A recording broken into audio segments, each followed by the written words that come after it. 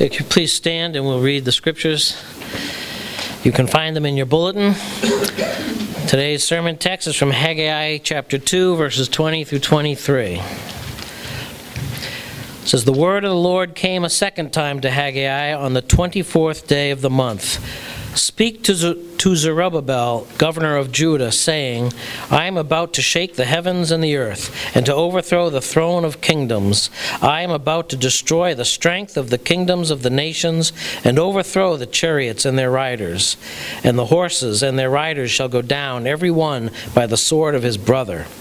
On that day, declares the Lord of hosts, I will take you, O Zerubbabel, my servant, the son of Shealtiel, declares the Lord, and make you like a signet ring, for I have chosen you, declares the Lord of hosts."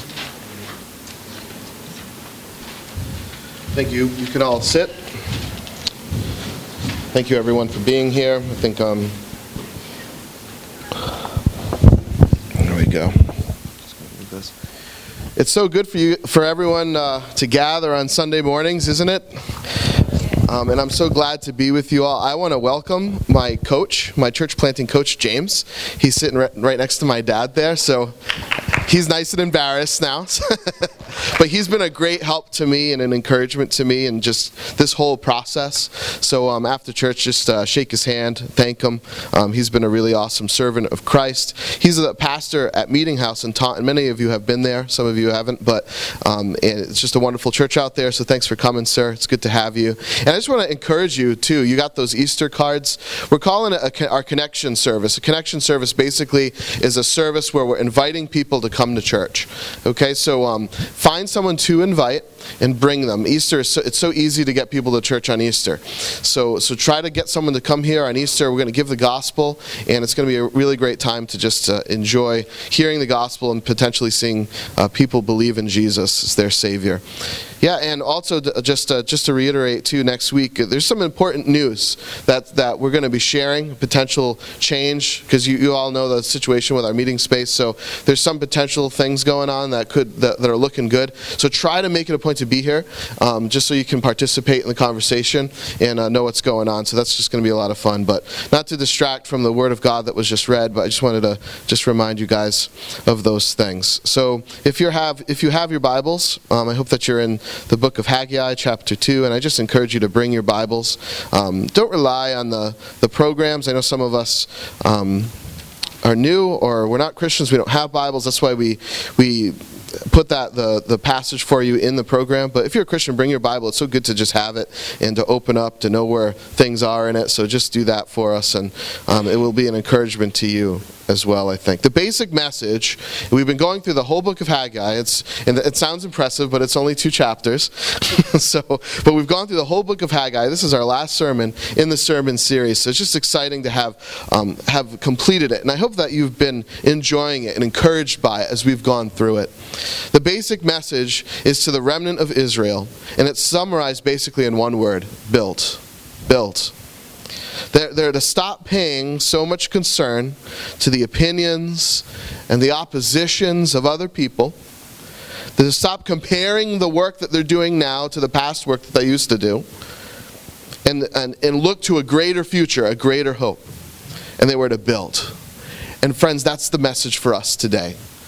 Many, many millennia later, God is still calling out to His church to build His kingdom on this earth.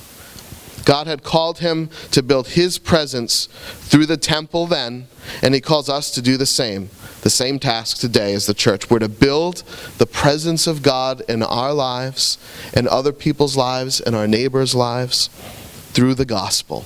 Amen? We're tempted by the same obstacles today, bankrupted by the same sins today as they were then, and we're blessed by the same God who blessed them then. He is still alive, He is still active, and He is still busy building His kingdom.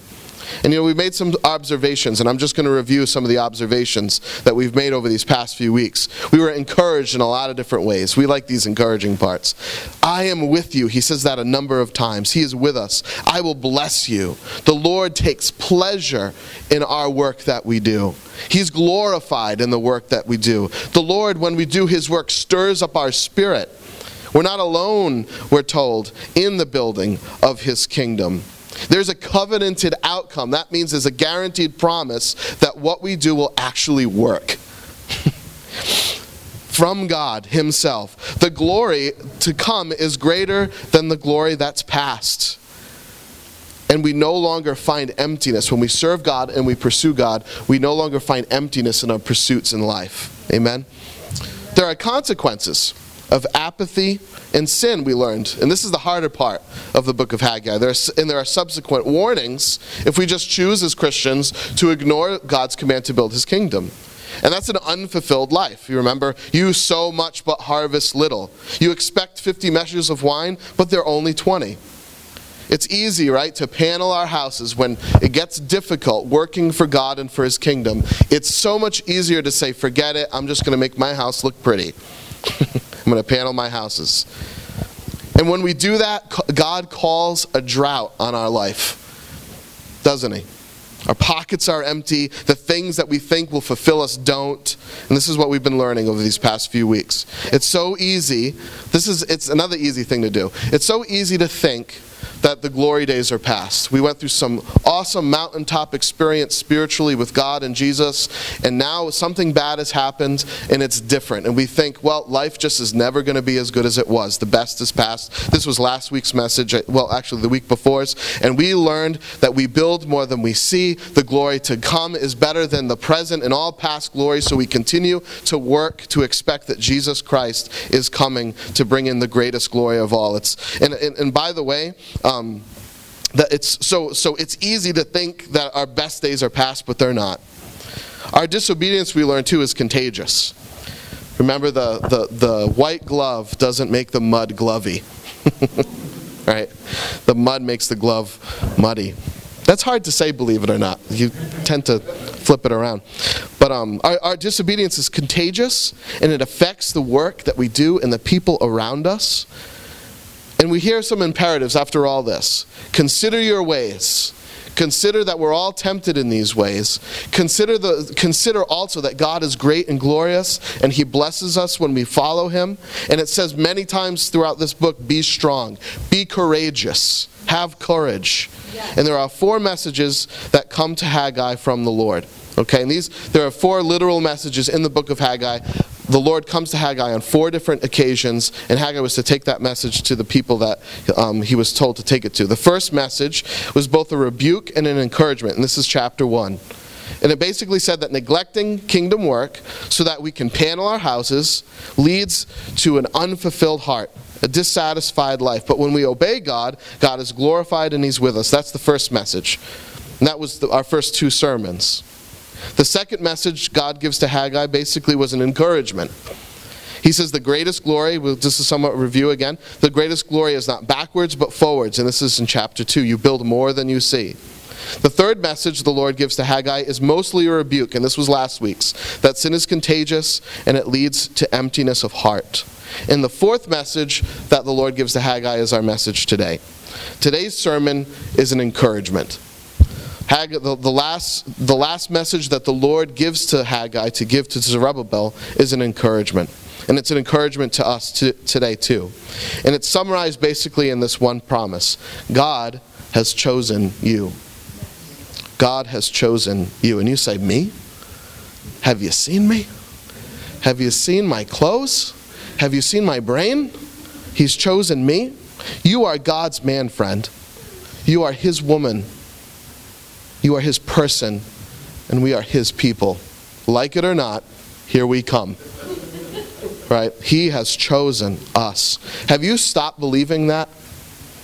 Have you stopped because of the circumstances of life, the problems of life, the challenges, the sins you've fallen into? You just think, how could God have chosen me? But he has. On the 24th day of the 9th month, the word of the Lord has come again to Haggai. We learned last week of the sin that he warned about. The same day, God comes again and gives a fourth message to Haggai. So here's this hard rebuke and this harsh reminder, and then that night, he comes back and says, okay, I got something else to say to you, Haggai. And I can't help but think or relate with this process as a dad. I'm kind of a new dad, and when I have to scold Noelle for something that she did wrong, right? There's something in me that feels like shortly after I have to go back to her and reinforce my love for her, right? That I'm not just mad at her, she messed up and now I don't like you, right? Like I feel like I have to scold her, but I have to come back and I reinforce the love that I have for her as her dad. And we have this heart, by the way, in our Father in heaven, who warns us because he loves us, not because he's just ticked off at us. He warns us because he wants to see that glory self, the person that he's made us to be, come out and not bankrupted and train wrecked by sin and disobedience. So God comes to us after a warning and he reminds us, I have chosen you. The word of the Lord, specifically in our text, is for Zerubbabel. Say that 3 times fast. Let's call him Zerub. He's the governor of Judah. All 4 messages, by the way, include this guy. They include Zerubbabel. He's a man of leadership. He's a man of influence. He has political power in the nation. And he's a person that just doesn't think about what most of us think about, most people think about. He has extra weight on his shoulders. He bears extra burdens, extra responsibilities. Is the nation safe? Are other nations a threat to the nation of Israel? Is their general way of life happy and healthy and productive? This man falls into the category that many of us, all of us, I think at some point in our lives have fallen into. He's a leader. This man's a leader. He's being followed, and his decisions affect negatively or positively the people that he leads. All right? Yes. All of us sitting in this room occupy some level of leadership in our lives. Someone is looking at you. Someone is following you. It may be one person, it may be 100, but someone's looking at you. And let me just kind of add to this. Christians are commanded to have someone following you. And again, it might be one person, it might be 100, but we are commanded to do this. So if you're shy or you're timid, you are not insulated from this call to disciple others. And again, perhaps you might lead less people than other people might lead, but you still are called to this as a Christian, to lead people to faith in Jesus. In addition, we're part of a local church, right? It's smaller, it's new, right? It doesn't have maybe as much time behind its back as some other churches, but nonetheless, we are in a local church who is called to lead community, to lead neighborhoods, to faith in Jesus, to grow in Christ, to lead people to use their gifts to build up the body. Ultimately, to be the church is to be leading people. So the call that goes out to Zerubbabel applies to us in the same way, in the situation as the church that we're in. God speaks to his chosen instrument of influence, and he speaks to us today too. Amen? The church, is his chosen instrument of influence today. The church is his chosen instrument of influence today. We are leading people, and we should be. And as people we are marked with high responsibility in that leadership process, and we're encouraged in our text in 2 ways, and this is going to be the rest of our sermon. We're encouraged in 2 ways. Number 1, as the instruments God has chosen to use to build his kingdom, we should expect that the world around us will often be in flux. And I chose that word, and I couldn't help but think of the flux capacitor in Back to the Future. Whoever's seen that will laugh. But we should expect that the world around us is going to be in flux. Verse 21, speak to Zerubbabel, governor of Judah, saying, I am about to shake the heavens and the earth, and to overthrow the thrones of kingdoms. I am about to destroy the strength of kingdoms of the nations, and overthrow the chariots and their riders and horses. And the riders shall go down, every one by their sword of his brother. The world we live in shakes, and is shaken often. There are times of great peace, but there are times of great commotion. As leaders, we are not to be surprised when our worlds are shaken up. Amen? Because it will happen. It is promised to happen, and it is caused by God himself. Isn't that interesting in our text? We don't think of God as causing these things, but he does. I am the one in this, he says, directing history. If we recall, we saw the Lord shaking in chapter 1, the heavens and the earth. So this theme has come back again in chapter 2. Should we expect then times of shaking in the world that we live in? Universal concussions? Amen? But is God not in control? Is he not in it? Is he not over the concussions of your life? The situations that you endure as Christians, the problems that you face, getting fired from a job or a sickness or whatever it might be. Is he not in this? Will he not conquer all of these kingdoms? Do you guys remember the great statue in the book of Daniel, this vision of the great statue? We have the head of gold. And then we have the breast, legs, and feet of mixed iron mixed with clay. And they all represented the kingdoms of the world that would rise and fall. Babylon, Persia, Greece, Rome. Right? And depending on if you're a futurist or not, the revived Roman empires and the 10 wiggling toes. Right? And what happens to this great statue in the vision? A great rock smashes the thing to smithereens, and the rock represents Christ. That Christ ultimately will conquer all of his opposition. Any system that rises against Christ and his church will not succeed. It won't. It might have its day for a little while, but ultimately it will not succeed. But we are to expect that things will get shaky. Jesus wins every time, though. Every time. And the simple message here is, don't be shaken when things get shaky. He wins. Don't get shaken when things get shaky. Expect that they will, but Jesus wins. Jesus wins. Things will get shaky for you as a Christian and for us as a church. Expect it. But let's not get shaken when things get shaky. You know, I only know of one way to not be shaken by shaky things. Don't touch them. Right? Don't touch them. You see that bull bucking and kicking? Don't get on its back. When I was, I owned this small landscape business for a little while just to make some extra coin. And I was cutting this fence pole that had already been down. We were trying to get it into a dumpster. It was too long. So we had that Sawzall, if you know what a Sawzall is. We put it on the table. A friend of mine's cutting the thing. Zzz. And Sawzalls are powerful. You can cut those things can cut through anything. So like the thing is shaking all around. So I'm like, all right, we need to hold this still. And normally you'd use a vise, but we didn't have one. So I was the vise. So I grab onto this thing. And the harder I grabbed onto this thing, the more the vibration of that metal pole just shook my entire body. And if you've ever held onto anything shaking like that, you'll know what I mean. It's almost as if I became one with that pole. Friend, if you're one with a shaky world, when it gets shaky, you'll get shaky. So I only know of one way. One way. Don't hold on.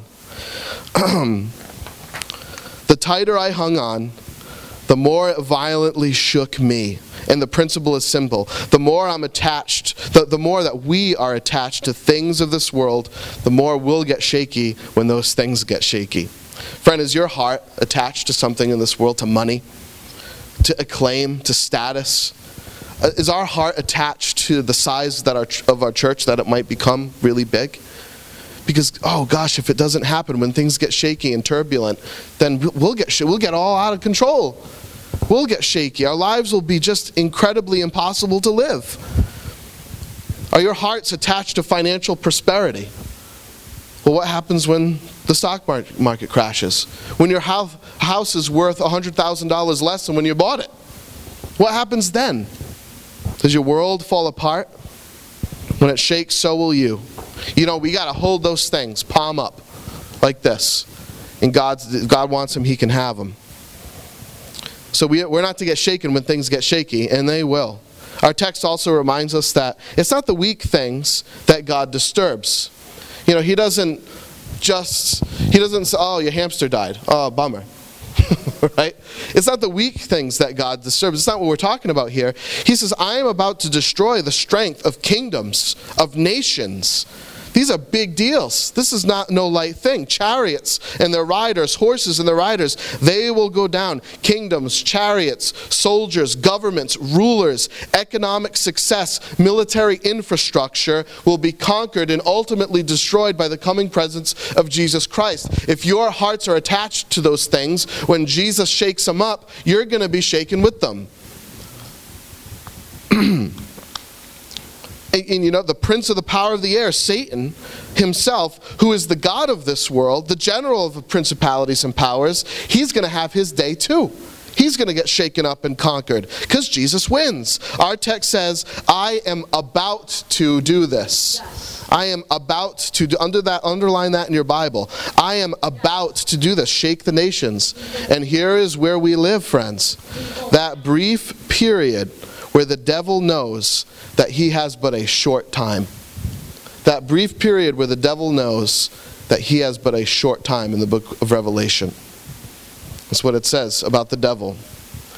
It says, this is your hour in the power of darkness. That promise is here. It's now. But an hour doesn't last very long. An hour is pretty short. Times of concussion will be put to an end over the conquering feet of Christ himself.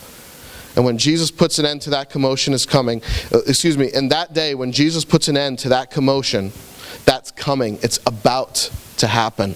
So don't be surprised, friends, when the world and its systems and your life gets all shaken up and discombobulated. Is that a word? Don't be surprised when that bull starts kicking, because he will. Don't be shaken when the world gets shaky. Call out to that shaky world, to your enemies, to the hostility. Believe in Jesus Christ, and you will be saved.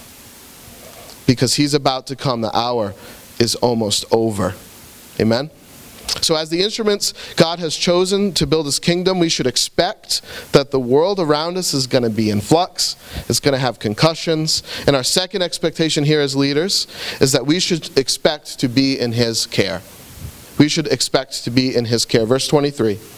On that day, declares the Lord of hosts, I will take you, O Zerubbabel, my servant, the son of Shealtiel, declares the Lord, and I will make you like a signet ring. For I have chosen you. I have chosen you, declares the Lord of hosts. On that day, that is, on the day when the world starts getting shaky, I will take you. Isn't that interesting? As we seek to build God's kingdom on this earth, and as we experience this commotion all around us from this world and from our foe Satan, God immediately takes us. God immediately grabs us in. He snatches us up and is our defense. He doesn't say, on that day when things start getting shaken up, fight real hard, Zerubbabel, because you're on your own. He doesn't say that. He says, when it happens, I will take you.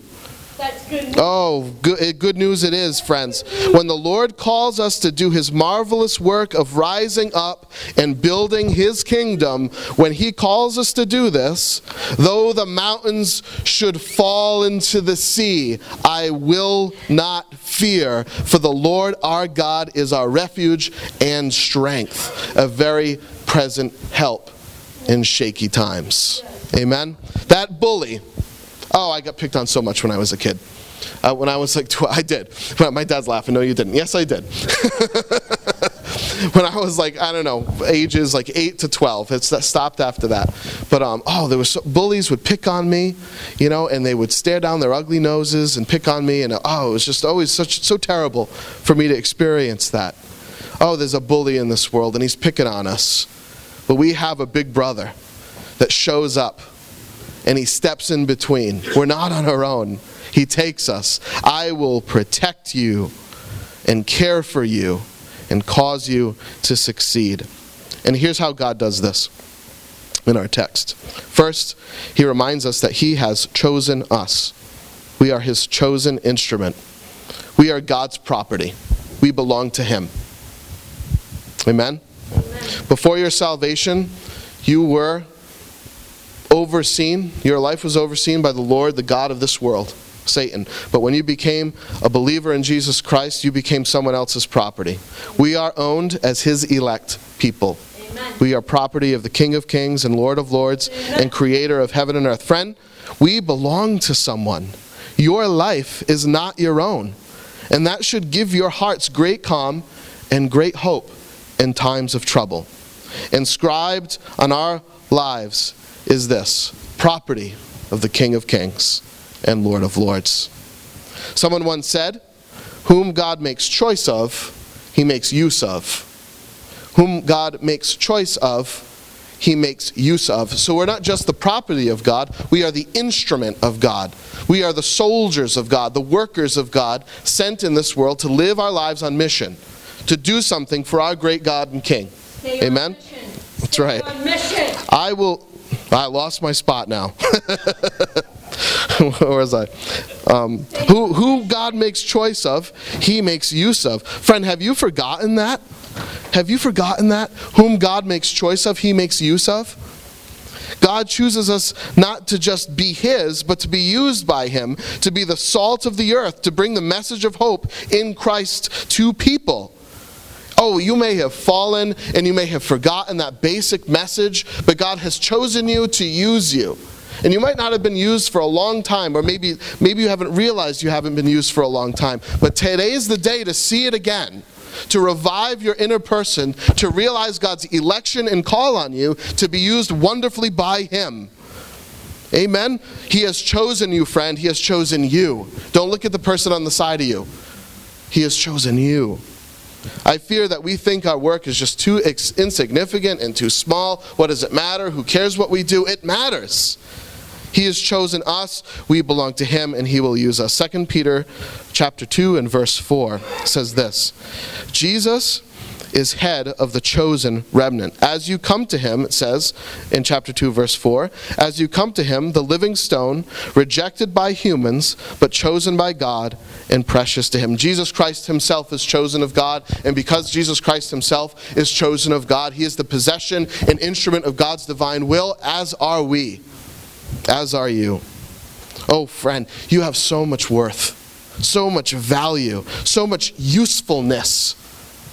Do you know that? Have you forgotten that? Oh, I pray today is the day where you remember it. That you leave your past trials and shaken lives behind you and look forward to the glory to come that you get invited to be a part of. And because God has chosen us, he has made us as a signet ring.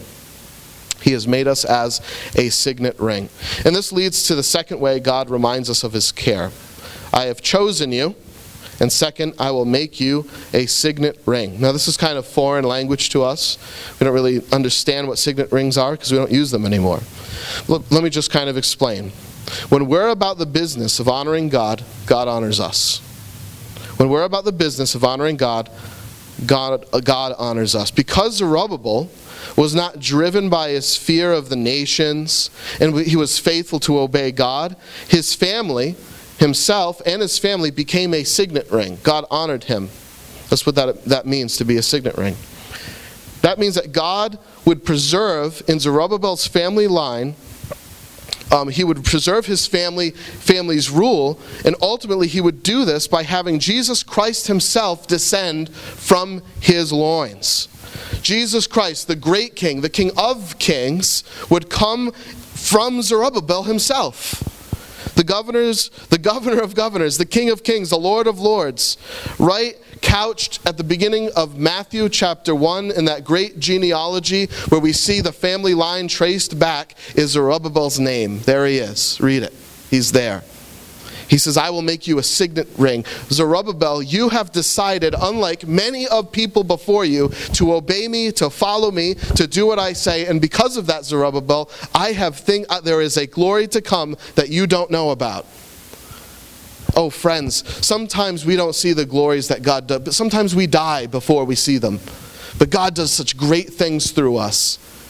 And don't let the slowness sometimes of ministry get you to think that what you do doesn't matter. It does matter.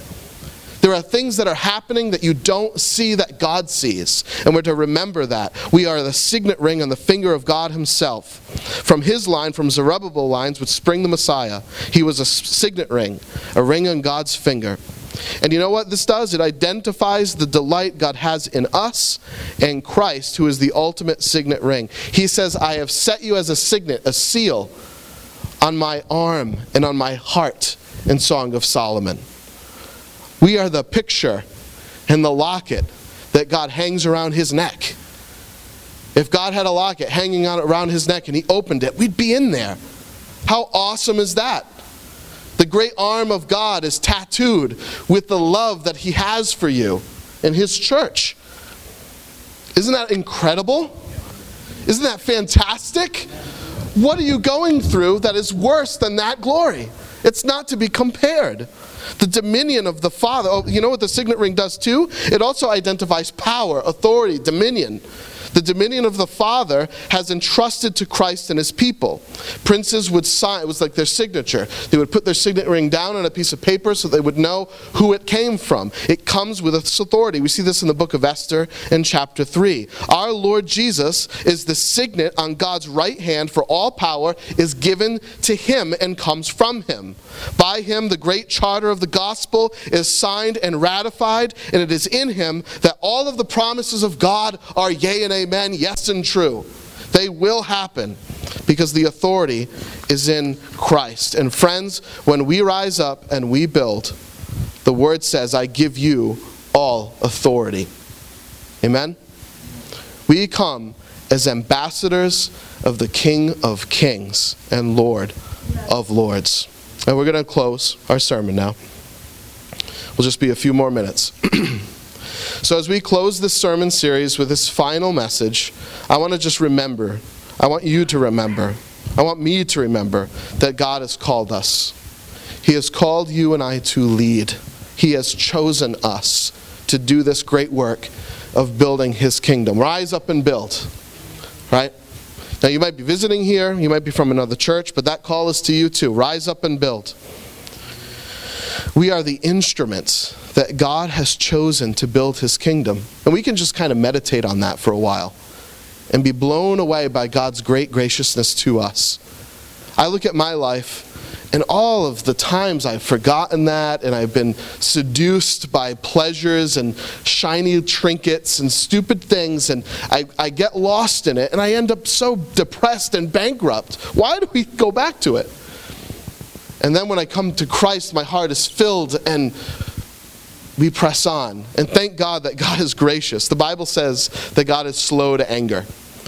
It's a Hebrew idiom. When you read the original Hebrew and you read it literally, it says that God has a long nose. Right? In the idea in the Hebrew mind is when you get mad, your face gets red.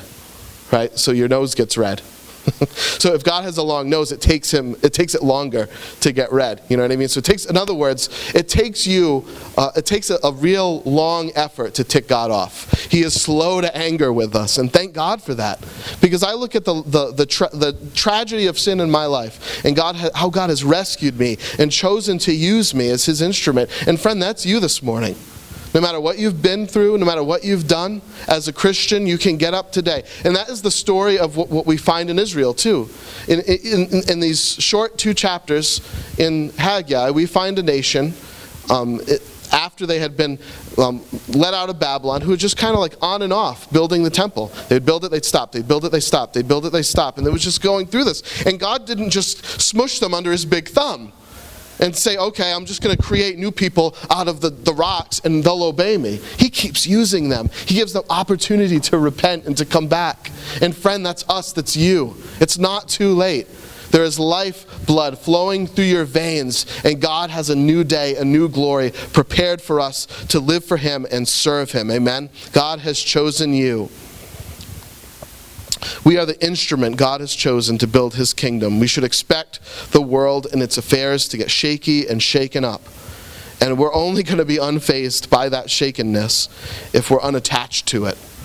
Do not love the world neither the things that are in the world. For all the things that are in the world, the lusts of the flesh, the lusts of the eyes, and the boastful pride of life are not of the Father, but of this world. When we love this world, it gets so shaky. Things get so dramatic for us. So don't love this world. Don't get shaken when God puts his finger on the systems around us. And remember that God's chosen you, that you are his signet. He takes our defense. He uses you in a powerful way. We have a covenanted outcome. It will work. What we're doing here will work. It's gonna happen. The glory to come is so much greater than what we see. Because all of this, all of what we do, and all of what all churches do all over this world is pushing us forward to the return of Jesus Christ. And at that moment, he's going to reign over this whole world. Amen? It's pushing us to that glory. We learned last week, don't live in the past. Right? There have been great things that have happened in our lives. Wonderful things that have happened in our lives. But they're not better than the return of Jesus. We're living for that, not for some experience we had 10 years ago. That God is good. We have a covenanted outcome. We're to rise up and build. The glory to come is promised and sure. So let us rise up and build his kingdom. Rise up and build his kingdom. Friend, don't stop. Keep doing it until you are food in the ground for worms. Keep doing it. If you don't know Christ, maybe you're here today and you don't know Jesus as your Lord and Savior. Would you believe in him? Would you put your trust in Christ right now? Now, I think that you know what I'm saying, or what Scripture is saying, that when you expect 50 measures of wine, there's only 20. I think if you don't know Jesus, you know what that means. All of the things that you've pursued in your life just didn't help you the way they thought they would. You want to know why? Because you were made to find that in Jesus Christ. So would you put your faith in Jesus right now? He loves you. He wants you to be attached to him and not to this world. And all you got to do is simply right now is just acknowledge that. Acknowledge that your efforts are not what saves you or connects you to him, but the work of Jesus Christ that he's done for you at the cross, in his death and in his resurrection. That is what connects you with God. Acknowledge that only the efforts of one man can ever fill you, can ever give you those 50 measures and not 20. Scripture says, believe in the Lord Jesus Christ and you will be saved. Oh, and friend, if you're doing that for the first time, I think we're all Christians here, but I don't know, I'm just going to say it anyway. If you're doing that for the first time, just come and see me, because I want to just pray with you and rejoice in your new faith in Jesus. Okay? So at Refuge Church, we usually turn to communion every week. So we're going to turn to communion now. So we're going to turn now to the Lord's table. Here at Refuge Church, anybody who has believed in Jesus Christ as their Lord and Savior, turn in faith to Jesus' death and resurrection for their salvation. Also, if you're who are members in good standing with a local church, can participate in this supper with us. The bread is gluten-free, so if you have any allergies, to feel free to participate with us. And the way that we do communion here is David's going to come up and he's going to start singing a worship song. And when he starts singing, we just kind of come up on our own pace, on our own time, so you can pray in your seat, make your hearts right with God. And as he's singing, whenever you want, you just kind of come up, you take a cracker, and we dip it into our cup there, into the juice, and we just eat it whenever we want to eat it. Okay, so that's basically how we do communion here. So please enjoy that. If you don't know Christ as your Savior, or maybe you're just kind of not ready right now to take communion as a Christian, no one will even notice if you stay in your seat, so don't worry about sticking out like a sore thumb, because you won't. Okay? We're told in Matthew chapter 26, verses 26 through 29, while they were eating, Jesus took bread. And could you bow your heads and close your eyes with me? While they were eating, Jesus took bread. And when he had given thanks, he broke it. And he gave it to the disciples, saying, "Take, eat, this is my body." Then he took a cup, and when he had given thanks, he gave it to them, saying, "Drink from it, all of you. This is my blood of the covenant, which is poured out for many for the forgiveness of sins. I tell you, I will not drink from this fruit of the vine from now until the day when I drink it new in my Father's kingdom." Dear Heavenly Father, it's at your table as we come to you now in prayer. It's at your table that we confess our sins, that we depend on Christ for our salvation. It's at your table, Lord, that we're reminded that the death and resurrection of Jesus is the foundation of your choice of us, your church. It's at this table that we're reminded of the hope of all living people in the turbulent times of this world as you restore it to perfect peace when Christ comes again. So God, would you just restore us, renew us, forgive our sin, and God, help us to just glory in the gospel that you have chosen us, that you have equipped us, that you are our defense, that we are on your finger. God, that you have sealed us on your great arm, and that you love us. God, bless us now as we eat this supper in Christ's name. Amen.